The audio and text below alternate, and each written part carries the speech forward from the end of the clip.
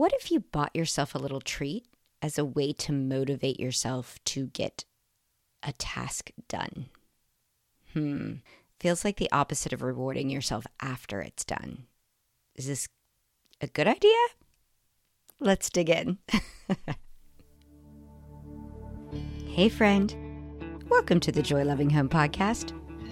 I'm Joy, wife, mom of 4, an unorganized professional organizer. I have a heart for ADHD moms and kids. After spending years learning and organizing for other people, I realized there's a real need to turn the concept of being well-planned and organized upside down. It shouldn't be created exclusively by type A naturally organized people as a way to fix you or your home. Organizing, planning, and productivity should fit the way our brains think. Albert Einstein said, everybody's a genius, but if you judge a fish by its ability to climb a tree, it will live its whole life believing that it's stupid. Well, fish, let's quit trying to climb trees while being given tips by well-intentioned monkeys who cannot understand how our brains think. Join me in the water and learn how to swim with the current of your life. It's time to choose unorganized organization and flexible productivity. It's time to choose progress over perfection. I'm in this journey with you, and together, we can choose joy. Today's episode came about because I was out shopping with my daughter yesterday. We were walking through Target in the home decor section because it is my weakness and I have to walk through it every single time. And we came upon these little candles that also had diffuser scents. I like a fun scent, but I've never been much of a candle purchaser, and she is now just sort of getting into them. So we just started smelling all the different scents, and there was one that smelled so good. I said, this would smell really good in a laundry room, but I would never burn a candle in there. We should try getting a diffuser. And it was $10. People's threshold of whether that's not inexpensive or expensive or different. So no judgment call there, but I was willing to spend $10 to decide to use this diffuser in my laundry room because I just thought it would be so pleasant every time I walked in to smell it. It got me thinking about motivation because the laundry room's been a little rough lately and nothing has gotten me going to get it back on track. I thought I am going to make sure before I put this lovely scent in here that I'm going to clean up the sink is what has gotten piled up around so much. There's always a pile of laundry on the floor, let's face it. But that doesn't bug me as much as when things just get piled up around the sink. And it's been driving me crazy, but I have had zero interest in doing anything to change it. And then I was like, I'm going to challenge myself that I am not allowed to put this diffuser out until it looks pretty because it's a cute little diffuser. And I was like, I want to be able to put it in place and feel really good about that space. So then all of a sudden I just started thinking about treats versus rewards. I was like, well, I already purchased it, but now it's sort of getting me excited to do it. But I'm sort of using it as a reward because I'm not going to put it out until after I get it cleaned up. So anyway, I dug into the thought of treats versus rewards. And I know y'all feel like it's a broken record, but it's interesting that Gretchen Rubin has written a lot about this, and I'll link a couple of the articles in the show notes. If you are part of my Facebook group, I will also show you before and after pictures of my laundry room so that you can see if, the motivation worked. And spoiler alert, I'm recording this before I'm actually doing it. So that's my added accountability of saying I'm going to drop it in the Facebook group. But if you want to see it, this is my accountability to get this done. I am excited to put the diffuser out, and I am refusing to let myself do it until after I've straightened up that sink area at the very least.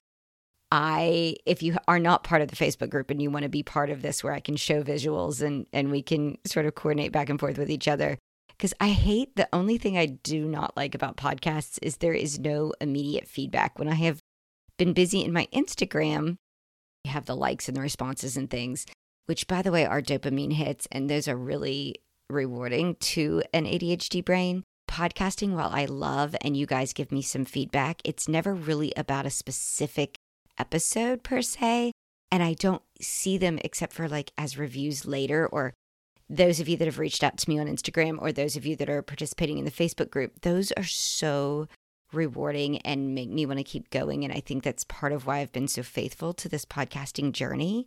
And I will also link a video I just watched. It's an old one, but How to ADHD on YouTube, which I've mentioned before, does an amazing job of just explaining how all of these different things affect our brains. Giving yourself a reward versus a treat. She has an actual episode where she talks about if a reward comes too late. Her name's Jessica McCabe, by the way. It's not, the ADHD brain doesn't connect that reward had anything to do with whatever hard work you did to earn it unless it comes immediate. You need this immediate feedback loop.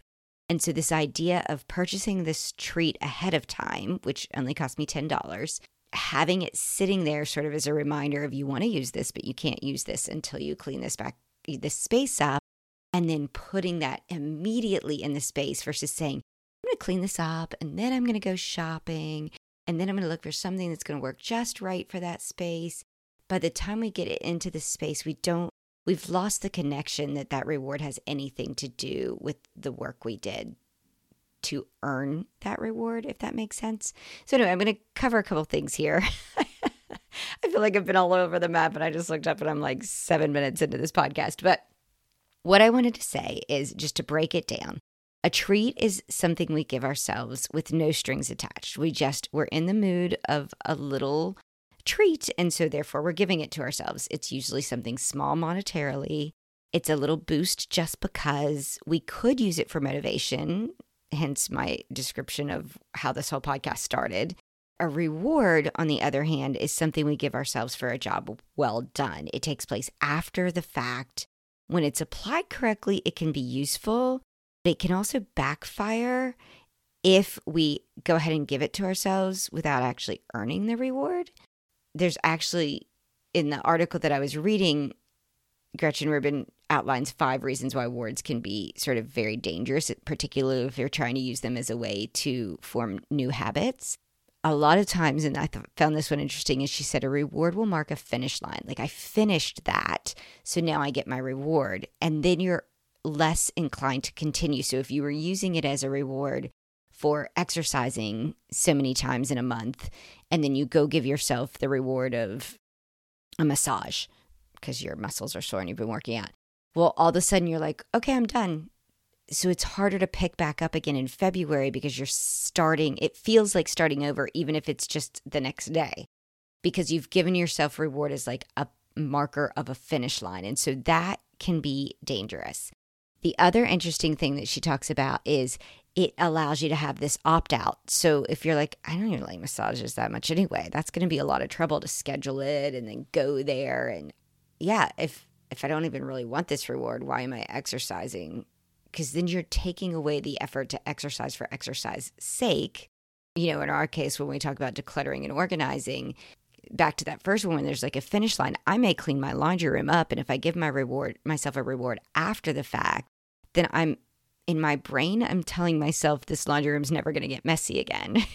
And that's really dangerous because then we're going to feel let down the next time. And we know clothes. I mean, even if you got all the clothes caught up, somebody's wearing clothes today and it's just going to get a mess again. So it was more of a treat to give myself because every time I walk in there, I'm going to enjoy the smell, but I'm attaching it to a task as a way to force myself to do a little work for the treat. I guess I'm kind of turning it into a reward. This is tricky. You see where I'm going with this. But in the opt-out one, I could decide, I don't know, I just don't feel like it today. I don't care that I'm not opening this diffuser, so I'm not going to clean it up today. And I could keep pushing it out more and more and more. Maybe it would be smarter for me to put the diffuser in, walk in, smell it, and be like, this nice smell doesn't fit this visual my brain has of all this clutter. And maybe that will get me started on cleaning it out. Tricky stuff, rewards versus treats. So anyway, that was interesting. It teaches us that if we do an activity, this is Gretchen Rubin's words, if we do this activity, we'll only do it if a reward is offered. So then it's like, well, every time I get the laundry room caught up, I want to go buy something. And that could be dangerous. I don't want to keep buying things because I'm trying to declutter in the first place. So that would not be great. The other thing is you could associate the task with like suffering or difficulty so that you're only putting yourself through it to get to a reward. And we need laundry to just sort of be as common as brushing our teeth, in that it's not something that we feel punished to do, or that we're only suffering through in order to get to rewards. So that's where rewards can be super tricky. And then sometimes, and I kind of alluded to this a second ago, she says we could choose rewards that are actually sort of self-sabotaging. That's not her word. Hers is we often choose perverse rewards. By that meaning, she's saying like somebody could say, hey, I've lost 10 pounds. I'm going to go have a big piece of chocolate cake. You're setting yourself back on all the good that you've done by choosing something that is in direct opposition of what you were trying to achieve. So if my reward for decluttering my whole house is go purchasing a bunch of new stuff, I've just literally self-sabotaged exactly the task that I was trying to do.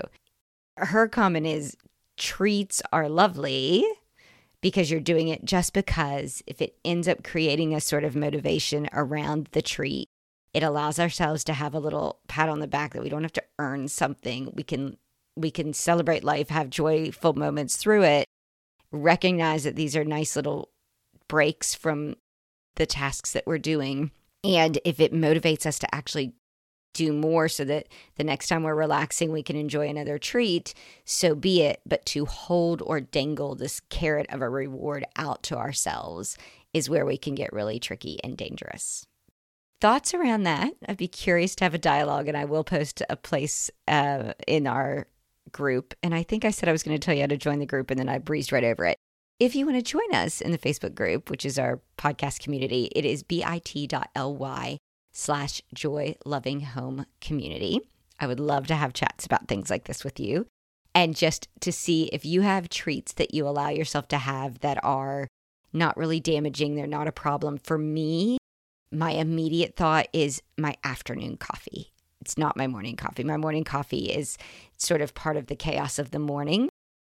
My afternoon coffee is when I actually give myself permission to sit down and be still and just enjoy the warmth of that mug in my hand. I love that. And to me, that is a real treat. Immediately, I thought of that. But then when I was purchasing this little diffuser, it made me smile. And I was like, I really enjoy this. The scent is going to be my treat when I walk into the laundry room, but it really is motivating me to want to clean it up in there a little bit so that it feels as pretty as it is in the space. I can't wait to hear if you guys will share some of those with me. Before I jump off, I wanted to share two other things. One is I had intended on the 22nd of every month to pop on and do a sort of how's your 22 for 22 going? And I have missed this. I missed the 22nd of January, guys. So this is your friendly reminder to say, hey, how is your 22 for 22 going? And what I did to sort of check in on my 22 for 22 is I showed this in the Facebook group, but I have these little charts, almost like vision boards of sorts, that I had given myself for my want to do tasks, my have to do tasks, my aspire to do tasks. And then I have my tackled, because I was using the acronym WHAT, W-H-A-T. I went through and I was like, well, let me just see where I'm going with this. Well, for those of you that have ever peeked into bullet journaling, which I talk about in an episode whose number I forget, but we'll also link in the show notes, there is a little bit of shorthand, I guess, that bullet journalists give themselves. You know, you could check off when you complete a task, but there's this little squiggly line. I'm sure it has a proper name, but there's like it's like a squiggly line that you put in front of a task that's in progress. And I just started using that back when I started bullet journaling. So I went through and I put squiggly lines on anything I've actually started, because I wanted to give myself credit for like, hey, you've actually put part of this task in progress. And that's helpful because, you know, I have all year to complete these 22 tasks. And then I went through and I just gave myself a big star and a check next to anything that I actually completed. Anything that I haven't touched yet, I just have left blank. Well, it was really fun to see. I have more things in progress than I thought, and I've actually knocked out at least one thing. Now, you might say, okay, Joy, if you're doing 22 things, you might have to do 2 in a month in order to keep up the pace. But that's the beauty of the 22 and 22. You could do 5 things in one month and like nothing in another month. it does make me say, is there anything else I can knock out this month? So I feel like I'm kind of on pace. Again, no pressure. It's just kind of a good way to motivate myself. But one of the things that I had talked about was moving the TV from the keeping room into the living room.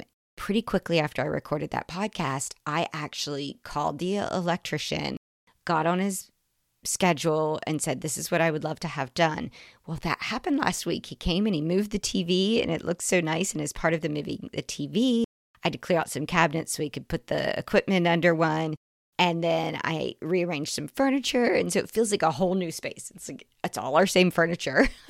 I just moved it around so it's more centered for the TV in the new space. But gosh, it was exciting. And I was looking down. I was like, hey, I get to check off that I had moved the TV to the living room. So that was just kind of fun. So anyway, I am also going to put a separate post in the group about, hey, 22 for 22, how you doing? And I plan to re-bump this. Guys, I don't know. Every time I talk about my Facebook group, I know you guys know I'm brand new at that. But I think there's a way for me to sort of like revisit it to the top every time I want us to talk about it again. So on the 22nd of every month, my goal is to re-bump and re-talk about how's your 22 for 22 going. So I just wanted to mention it here since I didn't do a separate podcast about it. I'm going to mark it on my calendar so that on the 22nd of February, I show up and get you guys behind that. So if you've not looked at yours yet and you want to have at least one or two done before February 22nd hits, see if there's anything you can at least make the phone call for, if it's something you need somebody else to have help to make it happen. Okay, so there was that. And then the other thing, next, this is episode 49. So on the very next episode, which is episode 50, which feels sort of big and monumentous, I am going to announce the 3 winners of the virtual organizing sessions because I have made you guys wait so long. And now I'm going to make you wait longer because it feels like it would be a fun thing to talk about on the 50th episode. So stay tuned. And until next time, choose joy. Did we just connect? Do you feel at home here? Oh gosh, then please do me a favor. I'd love to have you here for the next episode. And to do that, you need to follow or subscribe or hit the little plus button, whatever it takes to be here next time I drop an episode. And while you're at it, if you could scroll down and find where people rate and review the podcast, and if you would add your thoughts, it would mean the world to me. First of all, it would help other moms like us find me, and they wouldn't have to feel so alone. But I actually just like hearing from you. It means a lot to know your thoughts, and so that I can keep doing a good job and having episodes that mean something to you. So connect with me. DM me on Instagram. I'm at Joy Loving Home. Or you can email me, joy@joylovinghome.com. Or join my community. It's bit.ly/joylovinghomecommunity. I can't wait to hear from you. And remember, keep choosing joy.